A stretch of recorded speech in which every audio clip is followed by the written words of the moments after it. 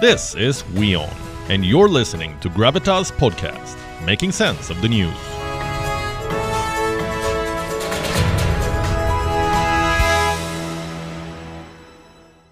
To Russia now. Is it preparing to invade Ukraine? That question is getting bigger by the day, as is the number of Russian troops near the Ukrainian border. An estimated 100,000 troops have been stationed here. 100,000 Russian troops at the border. There's no obvious reason for this build-up, no upcoming military exercise, no seasonal troop rotation. So what is Moscow up to? The US says this build-up is for a large-scale push into Ukraine, an invasion from multiple locations. This is what American intel suggests. It says Putin is considering an invasion next year with a total of 100 battalion tactical groups that could cross into Ukraine from Crimea, Russia and Belarus. What's a battalion tactical group? It's a temporary military formation made up of several battalions, along with attached artillery, air defense, engineering and logistical support units. The US says these groups are planning to enter Ukraine, occupy an extensive territory and stay there for several months, even years. The intel also suggests that Moscow has called up reservists to take part in this operation. Now, these are members of Russia's reserve force. How many of them? Tens of thousands, apparently. A scale unprecedented in the post-Soviet era. What will these reservists do?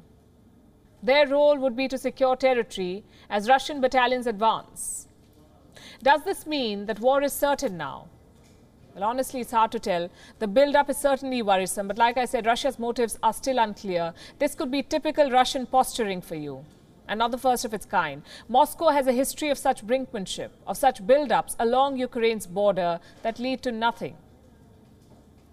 In fact, Russia did something similar as recently as April this year. So is this a repeat? Here's what America's top decision makers think.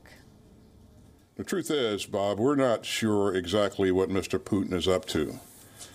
But these movements certainly have our attention, and you know, I would urge Russia to be more transparent about what they're up to and to take steps to live up to the Minsk agreements. We don't know what President Putin's intentions are, but we do know what's happened in the past. We do know the playbook of trying to cite some illusory provocation from Ukraine or any other country, and then using that as an excuse to do what Russia is planning to do all along.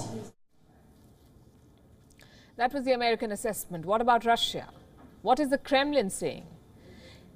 It is accusing the US and its allies of the same provocation. It says Russia's actions are only in response to NATO aggression, to the activities of NATO ships in the Black Sea, the presence of British soldiers in Ukraine, and NATO's political and military buildup along Russian borders. It says such, and I'm quoting, such unconventionally sly situations require unconventionally decisive actions. Listen to this.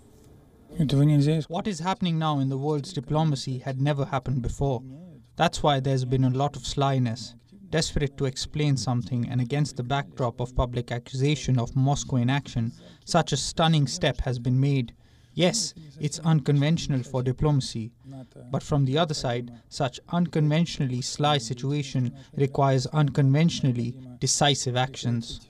Ukraine likely pursued military solution of their problem to create one more disaster for themselves and everyone in Europe. This is what Ukraine tends to achieve, and it is trying to achieve it under the shelter of NATO exercise. NATO ship in the Black Sea, British soldiers in the region with numbers increasing. That is what Ukraine wants to achieve. And this is, of course, heartbreaking because this will entail serious consequences.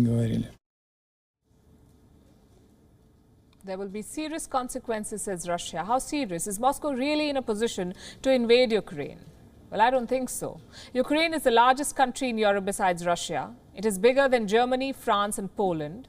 Plus, its military too is the third largest in Europe. So conquering Ukraine and merging it into Russia is not going to be easy. Neither would it be feasible for President Vladimir Putin. Let me show you why. These are Ukrainian troops carrying out large-scale assault drills in response to Russia's troop deployment. This footage was released today. It shows that Ukraine is no longer an obsolete force. Its skills and equipment have improved since the 2014 annexation of Crimea.